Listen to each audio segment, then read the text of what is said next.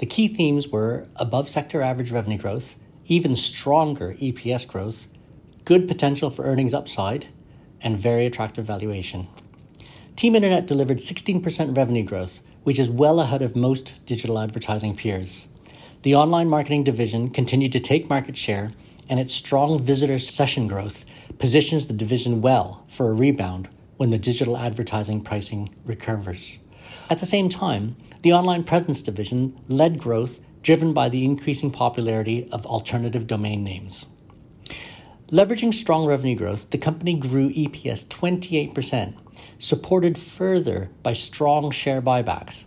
The company bought back 6% of shares outstanding over the period and still has remaining authority to buy back £13.3 million of shares.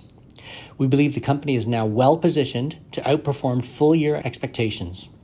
Our Q4 EBITDA and EPS represent only 25% and 18% of our full-year forecast respectively, despite Q4 being seasonally the company's strongest quarter by far. Finally, we see room for multiple expansion. Shares trade at only 5 times EBITDA for 2023, 7 times PE, and with a 14% free cash flow yield.